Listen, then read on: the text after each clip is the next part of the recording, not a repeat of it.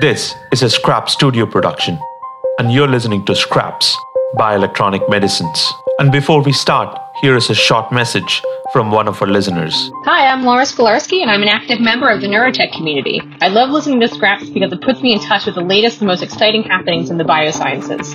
It leaves me feeling both inspired and connected to the innovation that is happening in the field. Give it a try, and I'm sure you will love it as much as I do. If you already do, make sure that you subscribe and rate the podcast on Apple Podcasts, Spotify, or wherever else you get your podcast. It really warms our hearts to hear from listeners like Laura. Laura, thank you. If you feel like you need to provide us feedback, you can do one of two things. You can either record a short audio like what Laura did and send it in to our email address at scrapspodcast@gmail.com. Or if you feel more comfortable reaching out to us on Twitter or LinkedIn to tell us about both the good and the bad, links to our profiles is in the episode description. Next, I want to give a special thanks and appreciation to our sponsors and donors, CoreTech Neuro and Certec Medical. Without their kind help and recognition of our efforts, we would not be able to foot the bills to do this production. So thank you to the teams at CoreTech and Certec for believing in us to drive engagement and awareness around bioelectronic medicines.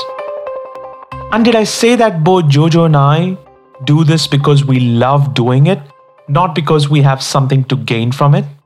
So we really hope you like what we're doing. This is Scraps Bioelectronic Medicines. Our guest today is a good friend, a former colleague, and even someone that I collaborated and funded while being the head of discovery at Galvani Bioelectronics. Victor and I have known each other for close to a decade now, and I still remember the first conversation we had back in 2013 after being introduced to each other by another common friend, Brian McLaughlin, who is currently the CEO of Microleads.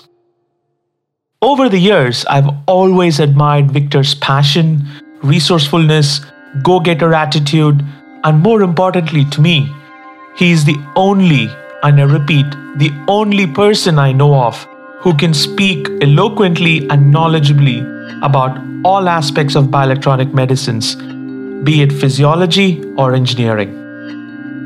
As we plan the season here, Jojo and I wanted to capture some key learnings that so often gets buried in the small print, but are so important to how we approach bioelectronic medicines, specifically electrical stimulation of nerves. Do you know why? Let me explain. If one is developing a drug, you think about what the target is, how that molecular target modulates function in health and disease. Then a drug discovery team figures out what the best chemical starting point is. Then chemical design happens, followed by synthesis, to then testing it in animal studies to determine the properties of what the drug, the chemical molecule, does to the body and what the body does to the drug.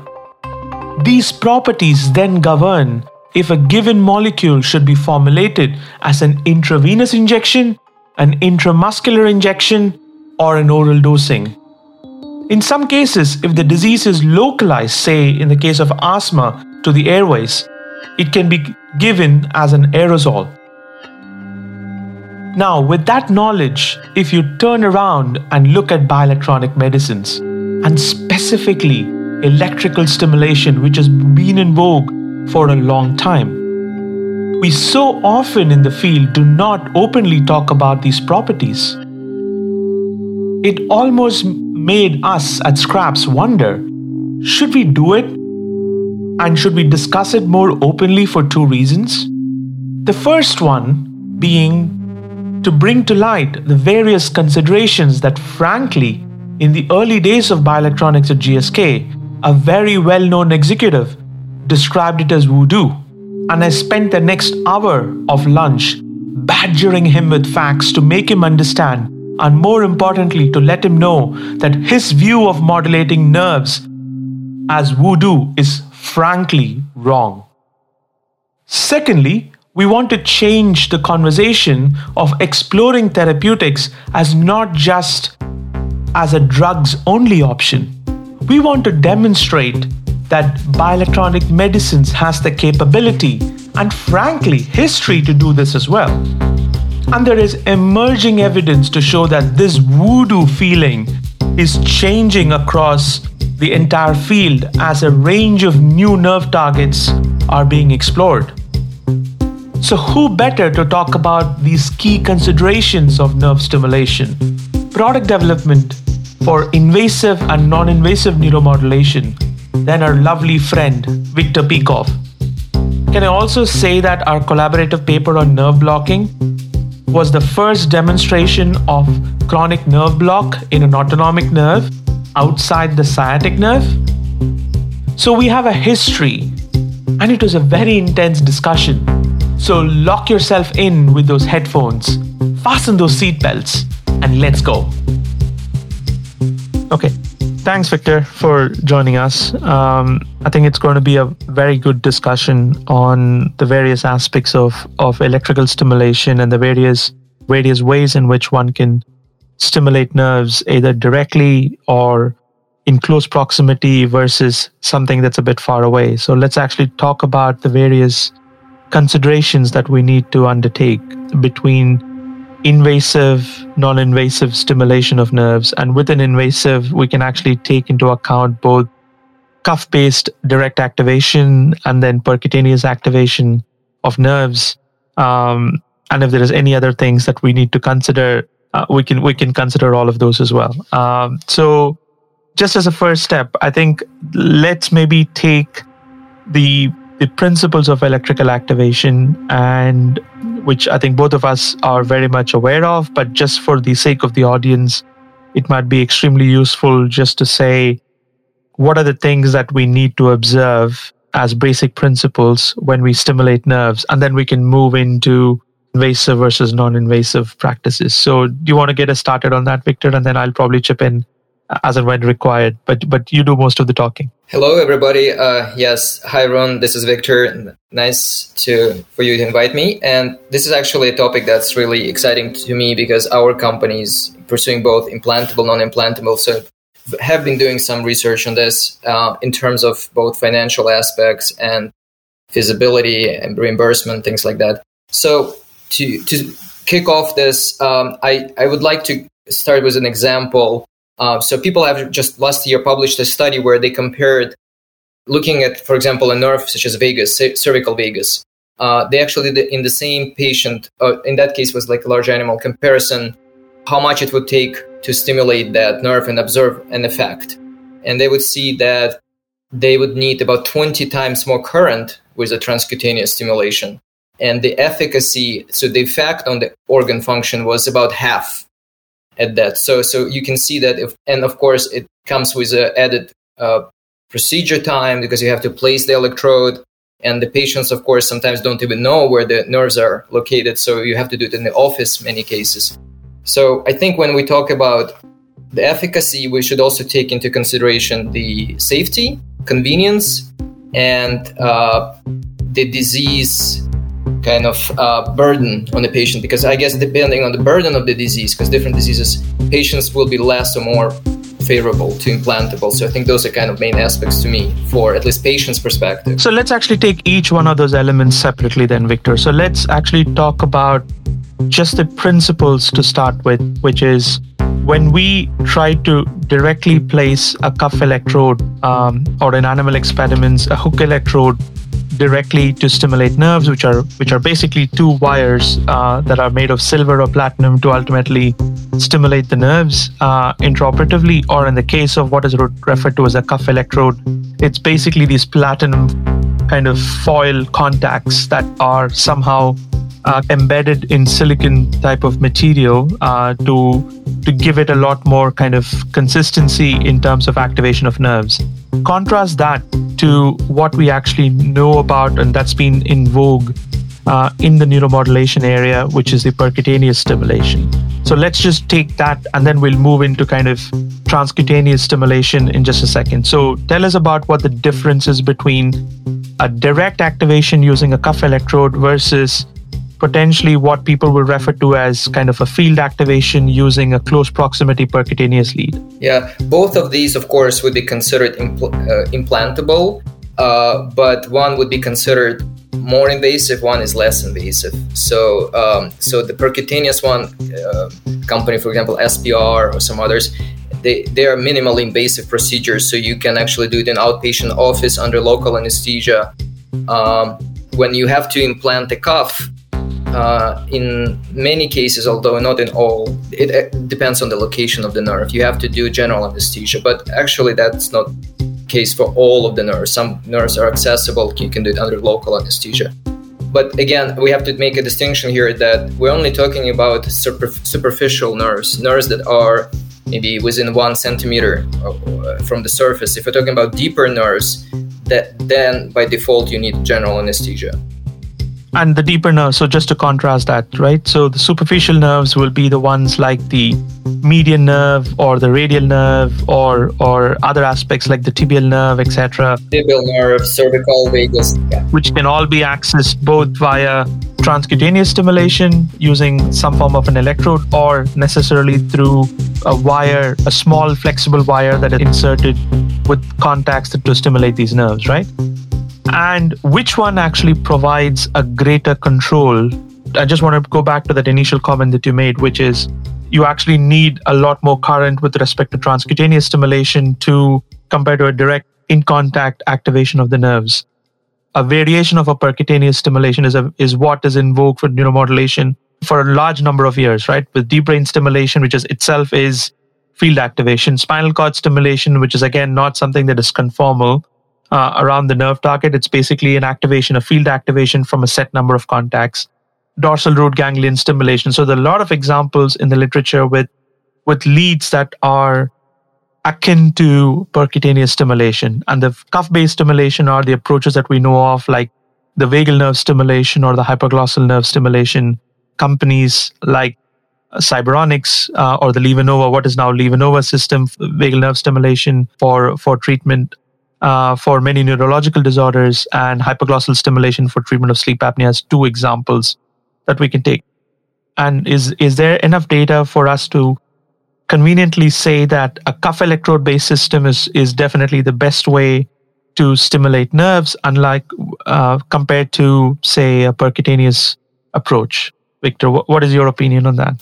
In terms of efficacy, I think you, of course, get more current spread from percutaneous electrode because of its geometry. It's a cylindrical electrode, and therefore current goes in all directions, while in cuff it only goes pretty much toward the nerve. So in my estimate, maybe I would say between 5 to 10 times loss you would have for percutaneous compared to the cuff because of the concentration of current.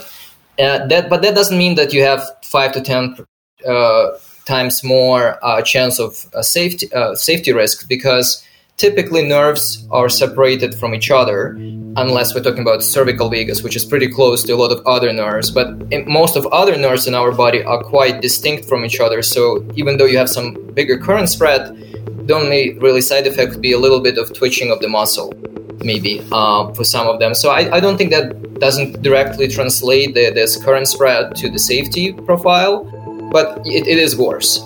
So in terms of efficacy, yes, you have to crank up the current 5 to 10 times more, but that's feasible. So instead of 1 milliamp, you get 10 milliamp, which is still quite reasonable. I think in terms of safety and efficacy, they're both comparable, those two types. I would say high compared to TENS devices, which I would consider like moderate efficacy.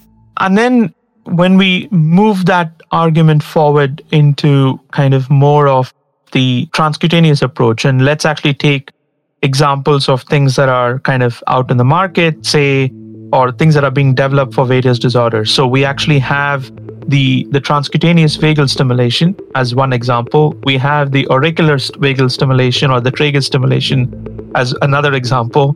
And then the tibial nerve systems that are being developed for treatment of urge incontinence of the bladder is another great example, all of which have undergone clinical trials in various forms. What things that we need to kind of keep in mind when we talk about transcutaneous stimulation compared to reasonably direct activation, be it with cuff or invasive activation of nerves. Do you want to tell us about that?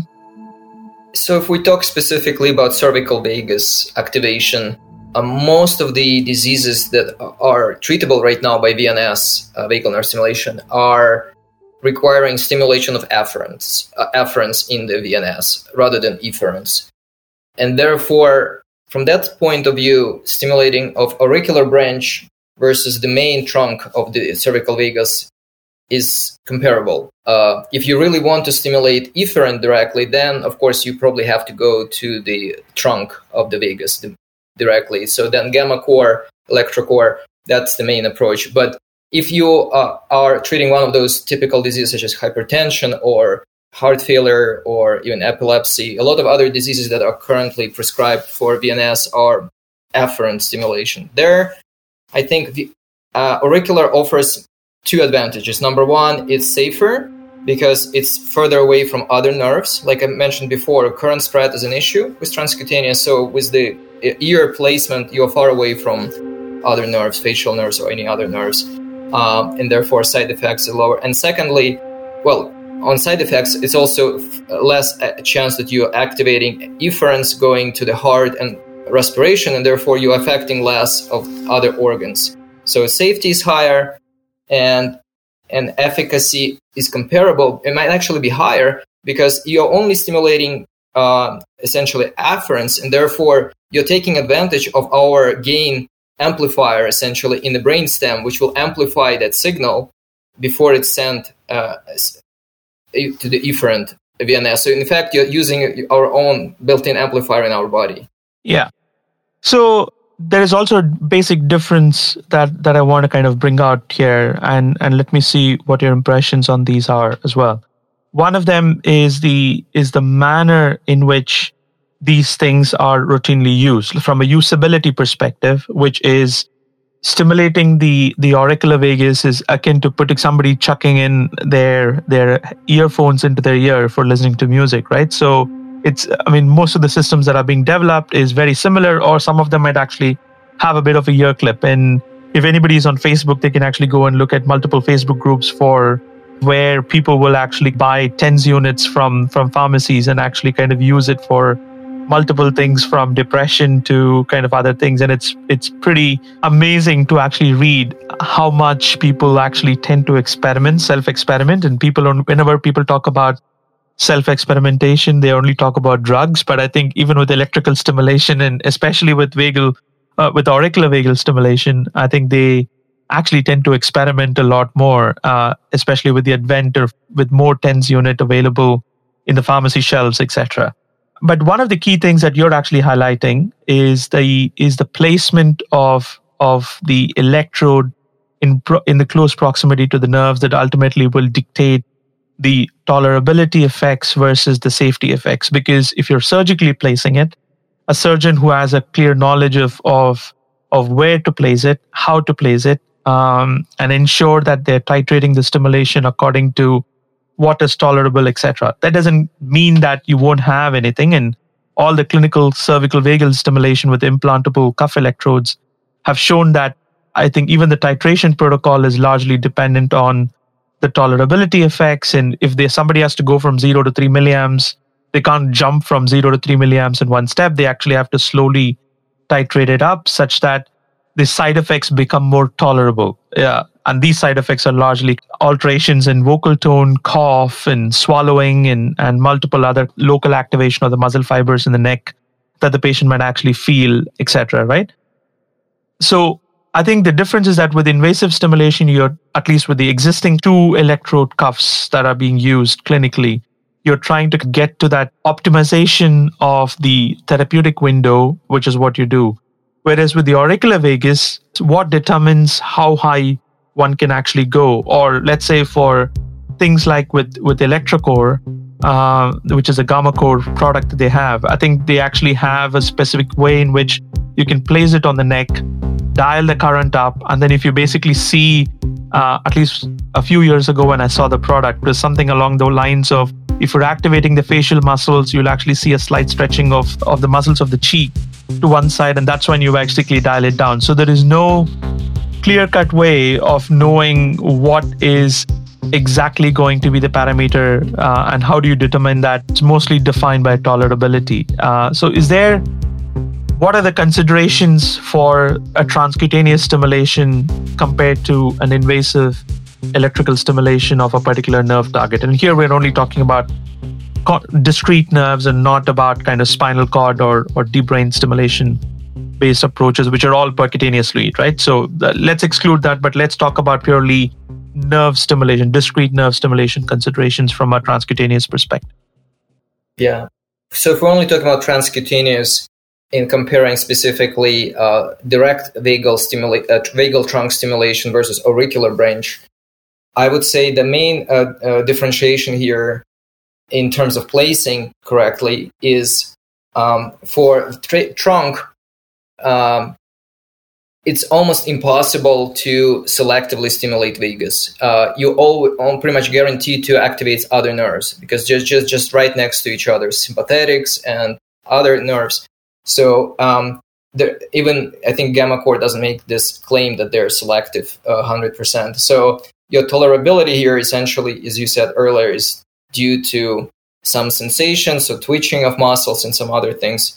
In auricular, you're also limited by twitching, but there's another factor is, at least from what I've seen in literature, there's two types of auricular stimulation devices. Ones that are placing it in the kind of outer rim of the ear, and then others that are placing inside, close to the specific branch of auricular that seems to be more relevant for diseases. So actually, more and more companies recently are switching to stimulating more centrally in the ear from the rim. Like Nisos, for example.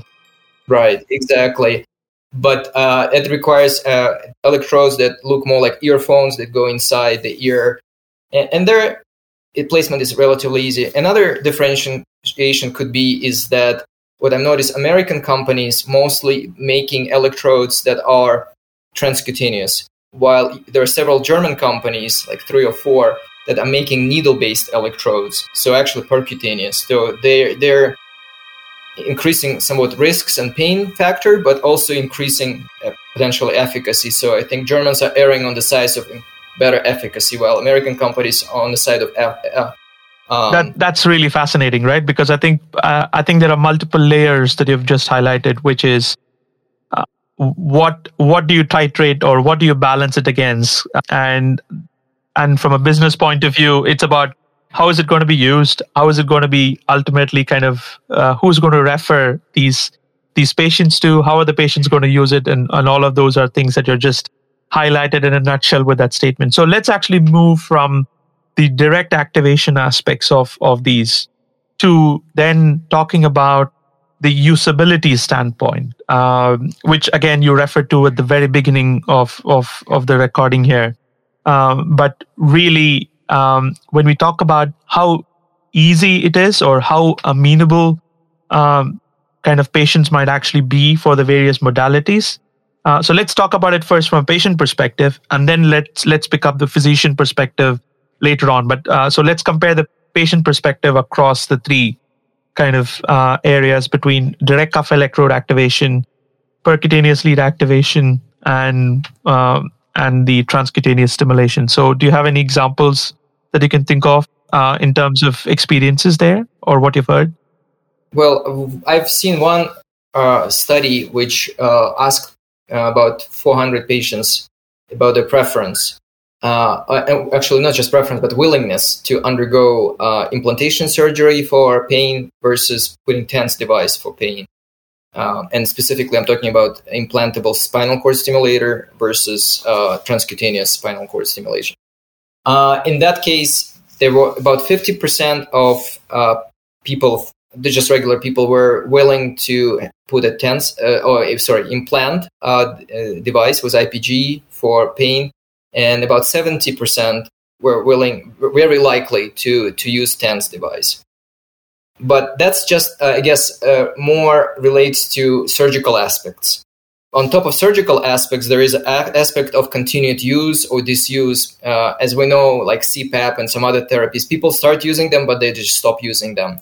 I think TENS is one of those therapies that people initially, because it's a novelty factor, they will try it for a few weeks, but then they will stop using it even though they keep having pain, because it's a trade-off. Okay, how much pain can I tolerate versus how much nuisance it is for me to place these electrodes and wait for an hour and do nothing else, just be stimulated. So it's people start evaluating these trade-offs. While with implanted, you don't have to make those trade-offs. Once it's implanted, I call it implanted and forget it. So there's initial hump of resistance, but once you're over it, it's really no compliance issues and no resistance to use it. Because if you don't use it, it's just sitting inside of your spinal cord, not being used. So it's essentially convenience comes to two factors: implantation versus continued use. And I think in those two, if you combine them, I would say they're pretty close. Then two modalities. And close. there it also depends on the type of disorder, that the pathology that the patient is suffering from, how much it actually limits their day-to-day activities and how sick they might be, right? So I think someone like potentially, if you're asking for someone with debilitating heart failure or arthritis, etc., those patients might actually be more amenable to actually potentially be open for both kind of therapies, depending on what they would want, as long as it provides them the efficacy. And then it kind of swings over to that from a usability standpoint to actually which one is going to provide me the greatest efficacy, etc. And at this point of time, we don't have enough data to compare in these disease conditions between an invasive and a non-invasive kind of stimulation. I think one of the exceptions, where transcutaneous stimulation works really well is in the case of Calahel's kind of median nerve stimulation, where the nerve is pretty superficial.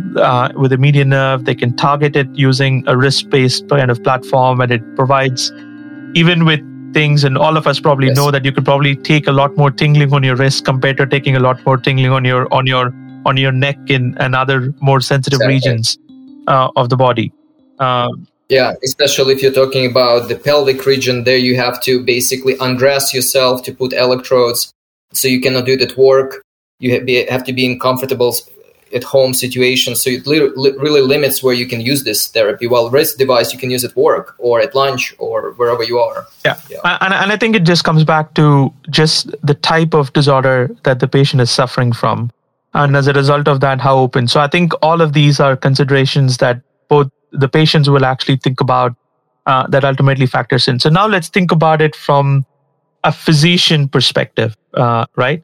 So, and again, within the physicians, I think there is a large variance, again, depending on the specialty of the physician and the type of kind of patients that they treat, which is, if they are treating, I'm just going to pick on, say, take two disease conditions where one cohort might be more willing, the other cohort might be kind of less willing to take up an invasive therapy. So heart failure and arthritis, right? Both of them explore vagal nerve stimulation. There are devices that are being tested for both of those.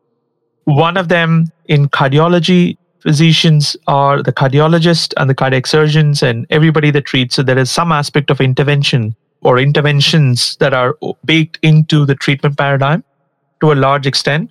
So therefore, exploring kind of a vagal nerve stimulation therapy or the CVRX as barostimulation therapy as one of the options for heart failure, etc., probably might be a lot more easier in that situation for physicians to actually appreciate and potentially factor into their treatment regimen. Whereas if you actually take into account something like, say, arthritis, although the data is exciting from the early studies across multiple companies, it is still something where a rheumatologist who basically sees these patients, who is not very skilled or who basically specializes in providing pharmaceuticals and biopharmaceuticals to these patients, and who probably hasn't intervened much beyond just kind of a physical examination of the patients, etc., in terms of how much they touch the patient, to if they actually have to kind of refer a patient to an implantable surgery, that's a bigger mental hindrance or a mental hurdle that they need to overcome to actually refer a patient to therapy. So there is a patient aspect, and then there is a physician aspect as well. So do you want to touch on that between what you're seeing in the industry at this point of time? And I just kind of quoted 2 examples for vagals, but you can pick any example that you can think of, Victor, and then just tell us about what are the considerations from a physician point of view if you need to kind of take this up or choose between an invasive and a non-invasive kind of stimulation paradigm. Yeah, you gave a very good example that some doctors are working typically in hospitals in the same department with surgeons, like cardiologists. So there is typically a surgeon in the department. So it makes it very easy to work within the department, and especially it helps to in terms of reimbursement, because all the money goes to one department, so they don't have to split it between departments, because reimbursement is an important issue. So they will have no qualms about referring to a colleague in the same department. While in terms of rheumatologists, as you mentioned, they would have to refer to, let's say, ENT surgeon, right? Typically, because ENTs, and in this case, also another thing is heart is pretty close to the neck, so the surgeons are familiar with the territory. While in rheumatology, they're mostly working arms and legs, so they're not so familiar with the neck, and therefore they have more qualms about doing ENT surgery, and so they will definitely try to refer maybe to another department. Yeah, ENT or neurosurgery. Yeah, absolutely. Neurosurgery, right. So basically, they would have to really go out of their way to figure out how to do it. It's not something that's routinely done.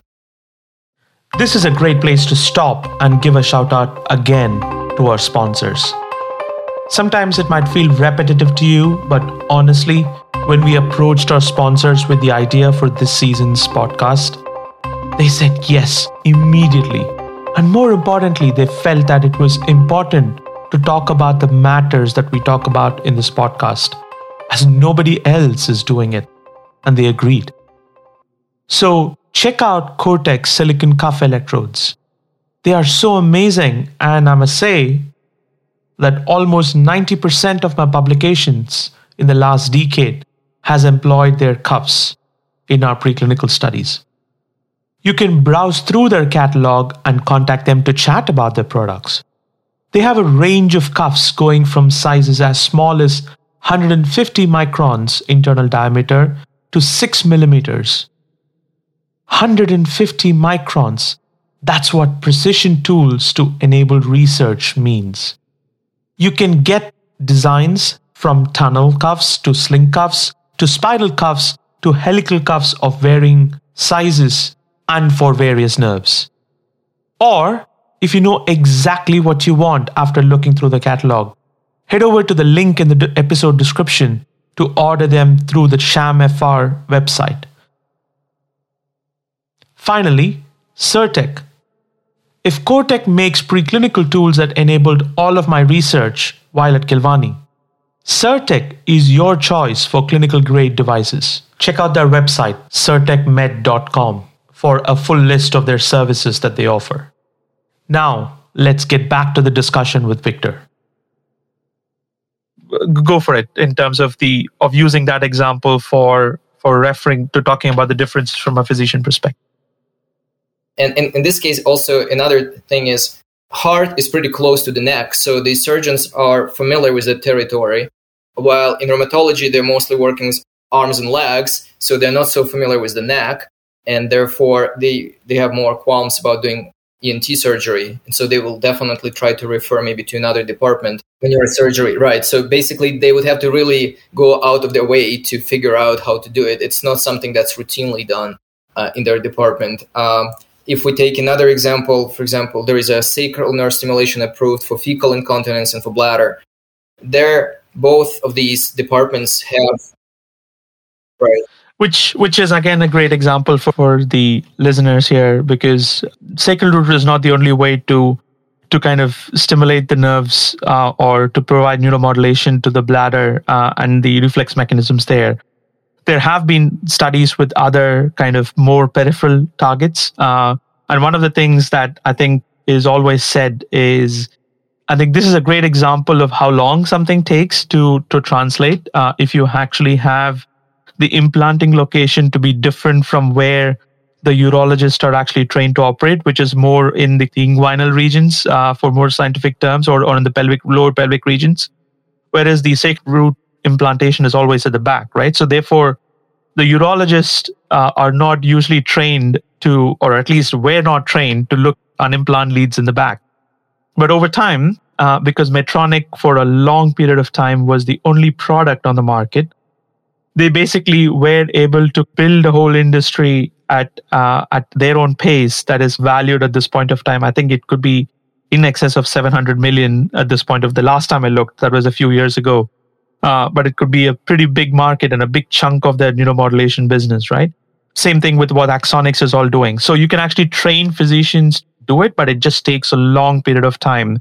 And if you're not a big company, and if you're a startup, and if you're an investor looking for an exit, I think a lot of venture capitalists will basically look at the bladder area as an example that there are already enough players and the efficacy is kind of partial and there are already people out there. So why should we kind of go in and invest in that?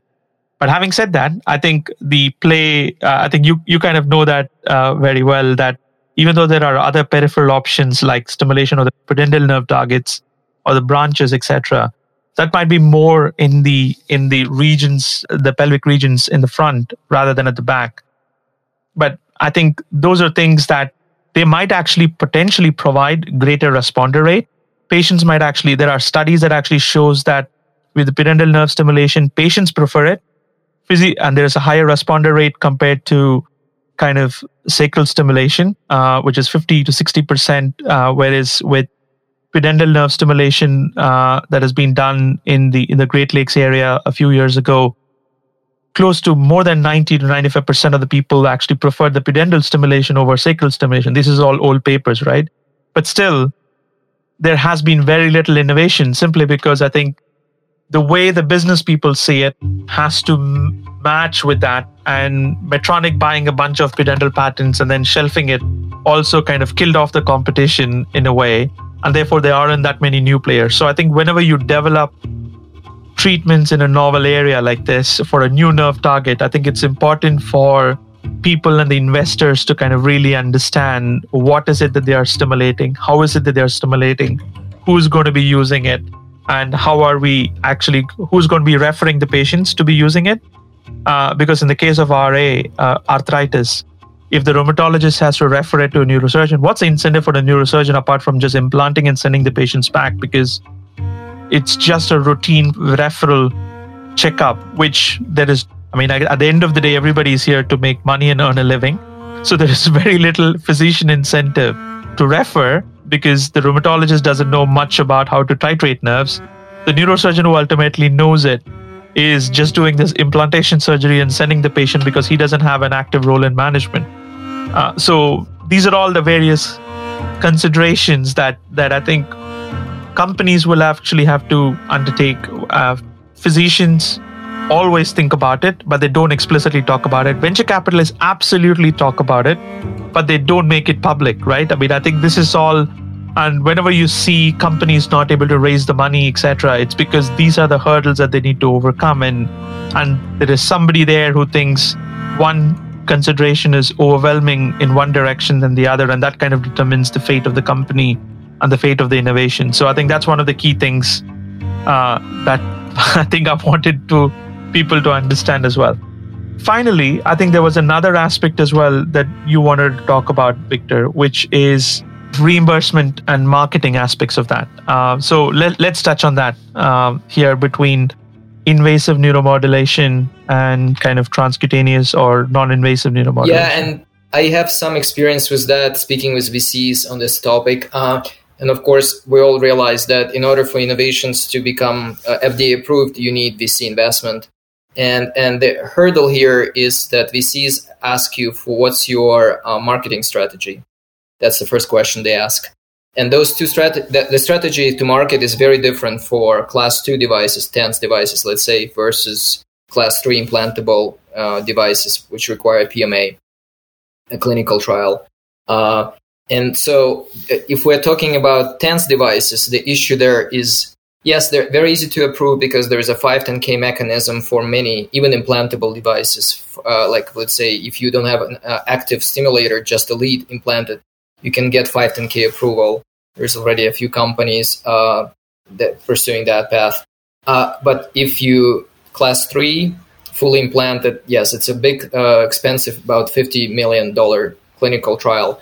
So, but VCs actually, it seems like, I'm judging by the investment in the last couple of years, still seem to prefer investing in implantable.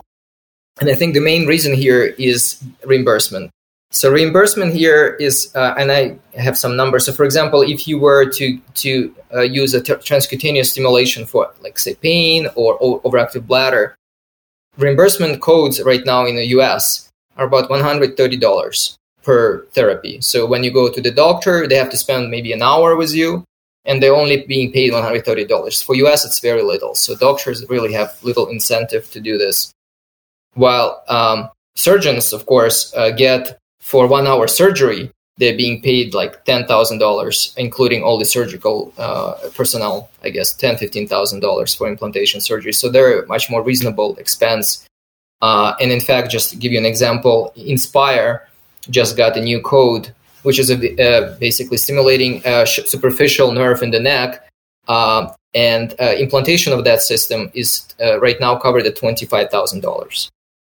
That's including the device and the surgery. So my guess is device about $10,000 and $15,000 for surgery, something like that. So that's much better finances and much better return on investment for VCs. So and if you look at the market cap for Inspire, it's $7 billion right now. Even though, interestingly enough, Inspire is still in the red because they have to pay so much for training surgeons, as you said. It's a novel surgery. They spend a lot on training surgeons and marketing. Even though they're so successful, they still cannot make enough money to really pay for reimbursement. But I think that will change because they're monopoly at this point. So eventually they will have much bigger market penetration.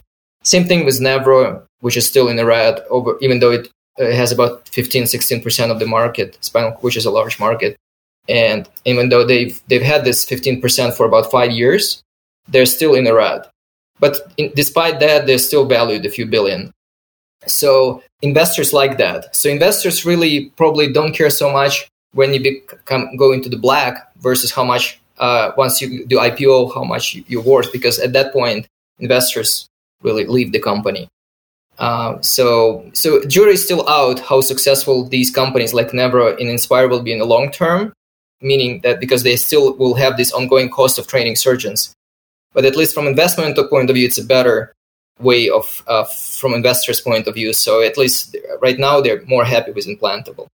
Seems like. Yeah, and then there is another one in the case of company evaluation as well, which we will probably, I think it's probably best that we stay away from it for the sake of time, simply because I think companies will basically get valued for everything under the sun, when in actuality, they only work in a small subset of patients, but the valuation somehow, the analysts who are basically valuing these or setting it up, etc., they kind of have some pretty unreal valuations, assuming that it will cater to every single patient with the disorder, which we know is not the case, right? So there are all of these considerations that people will have to think about when they're actually thinking about a particular therapy, and not everybody is qualified to think about it. But I think just having these type of discussions and having things in mind between, just because there is a new company or an existing company that is stimulating nerve in one way, I think it has to be taken on a case-by-case basis, depending on which nerve that they're targeting, how they are targeting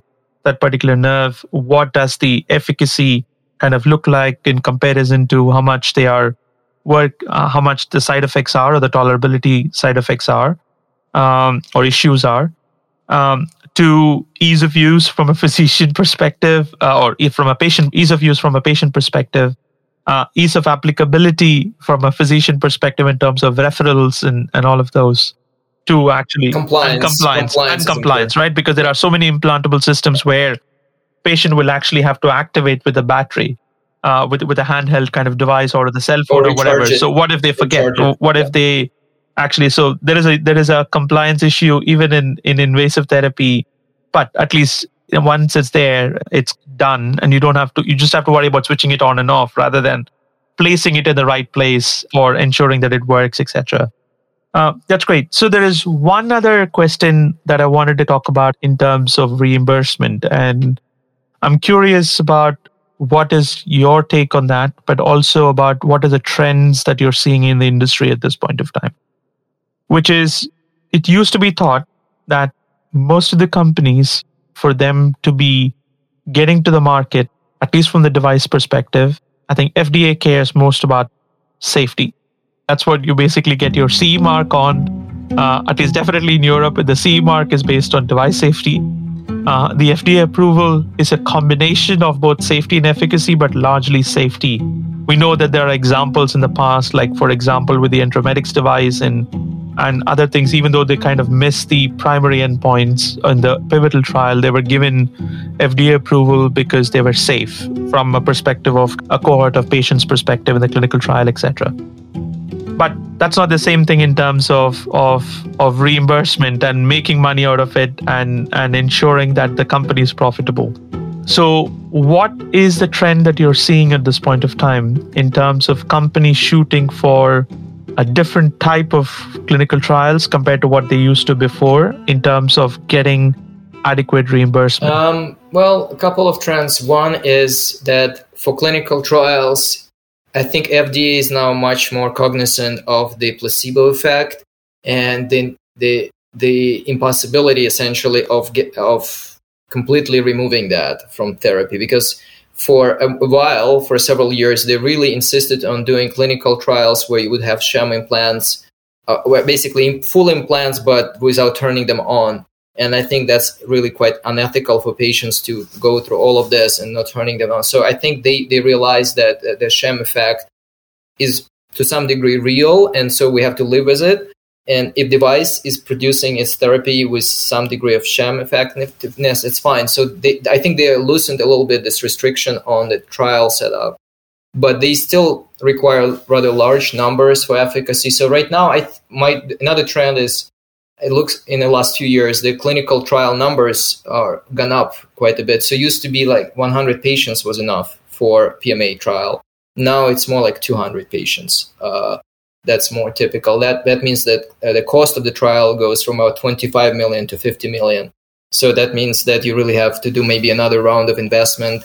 So a lot of companies now have difficulty. So if you might know, for example, SetPoint and CVRx and other companies had to do these additional rounds just to finish their clinical trials. And one company, Endostim, actually was almost finished with their clinical trial. They just need maybe another year of finishing it, and they couldn't get another round of funding. And so they had to stop and basically fail, even though the data was very promising. So this very last push of getting enough patients, getting like 200 patients, could be disastrous if you don't get enough funding. Well, luckily for both CVRx and SetPoint, they were able to raise these rounds. Yeah, so I think those are the only exception being if you're in sleep apnea, then I think you can actually raise you can even go the traditional kind of biotech route and actually IPO early, even before you get a lot of clinical data or pivotal clinical data. That's another trend. Yes, that's actually a new trend. Also noticed the last couple of years, like NeuroPace and other companies which are still don't have approval from FDA, they're doing IPOs. That's right. That's a new trend as well. That's a very common trend in pharma and biotech, but in medical device, that's I mean, in the case of psychedelic companies, even if you had a preclinical lead, that's basically big news. And I'm just go and look at some of the news there because we just did the documentary and I kind of follow both the areas pretty closely. Like companies get a lead compound picked, and that basically shows some preclinical efficacy, and they just go, it's a big press release and it's like everybody's going, hey, this is great. I'm like, it's just animal data. Yeah. This is in rodents, right? This is in some disease of a rodent. Exactly. But I think this is what that type of craziness brings as well. If you IPO too soon, you're basically putting out information that are half-baked, that don't necessarily, or that may or may not necessarily translate into clinical setting. Whereas I think the medtech or the neuromodulation implantable area is basically too much on the other side, where VCs expect too much. They basically want a lot of data, and they are willing to invest only small amounts of money. And then depending on the disease area, you basically have to recruit a lot of patients to obtain the data that you need to ultimately get the physicians to buy into the therapy, because ultimately it's not just about FDA approval. You also need to get the future physicians to actually buy into the data. If the data is inadequate, they are less likely to actually refer the patients to this particular therapy. So that's where I think this type of data. So there is one argument that the trials would actually take more money to do. Of course it will. But it's also because of the fact that in the disease areas that these companies are trying to go into, if they need to get reimbursement, then they need the physicians to speak to the insurance companies to justify the proposal. And if physicians will only do it if there is enough evidence against some of their existing standard of care, etc. So that's where I think it's all in a good trend, but I think people are just learning on the go, which makes it for a very interesting path and a journey for all of us in the area. So I would say that in pharma, of course, there is a lot of hype. In medical device, especially implantable neuromodulation, we have, I don't know what's the opposite of hype. We have that. And I think that might change in the next year or so once we have big sales. I really expect the next couple of years we'll see a sale of SetPoint and Saluda, some other big companies. So once that happens, and they will be probably selling for billions, we will really see that market valuation as a whole will increase and will hopefully not reach hype levels, but at least normal levels. You mentioning Saluda just brings a very interesting thought in my mind, right? So I think there is also a new trend in the industry where people are going after, even for the traditional vagal nerve stimulation, and people are actually shooting for greater selectivity of nerve fibers at the cervical vagus level. So we kind of know the recent kind of announcement or the focus by Merck on focusing on their they've taken a very interesting route, right? So they've taken into a slightly difficult therapy areas to translate, but also they've gone with a more kind of defining a higher resolution. You're talking about SetPoint, right? Not Saluda. No, I'm talking about Saluda because they are actually talking about closed loop therapy. So but not Vegas. Saluda is on the spinal cord, but I think there is more news. I'm referring to greater news on the other side. Like for example, Neuraloop is basically trying to target the pressor or the blood pressure kind of pressor fibers in the vagal nerve by using a more selective cuff, which means or CVRX going after another target. So that's the company that Merck had invested in. And then you think about the hurdle that they need to overcome, which is using a higher resolution cuff on the cervical vagus with a cardiologist who is not necessarily trained to pick which nerve fiber is because he or she is not trained in neurophysiology. Maybe they'll use AI. Who knows? In a few years, maybe it will be this. Yeah, which is again an interesting one. So it's then in the case is about the fact about data and a whole lot of other things, which is all a very interesting thing to watch. I don't want you to kind of make a justification or anything. I'm just kind of bringing it up. I don't have enough information. Yeah, I think Neuraloop is not in clinical trials yet. So I don't think any of those companies are in clinical trials at this point of time, but it's still really interesting. And then there is a effect of materials and stuff. And then when you think about novel materials, I think the question is somebody needs to show that against existing materials. And that's going to be a very interesting translation as well. And also convince FDA, because FDA is very...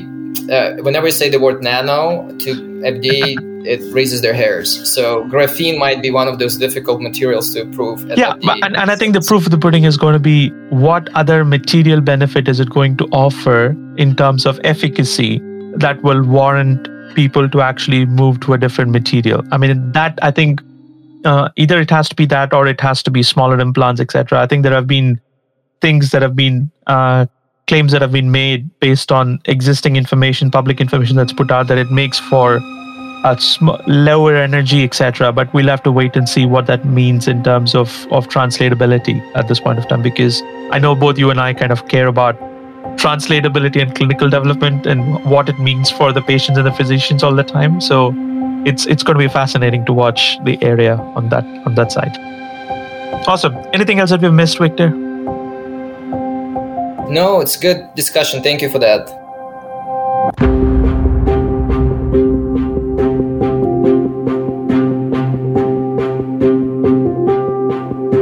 Alright, that's the end of the episode. But if you made it this far, I admire your tenacity and stamina. Thank you.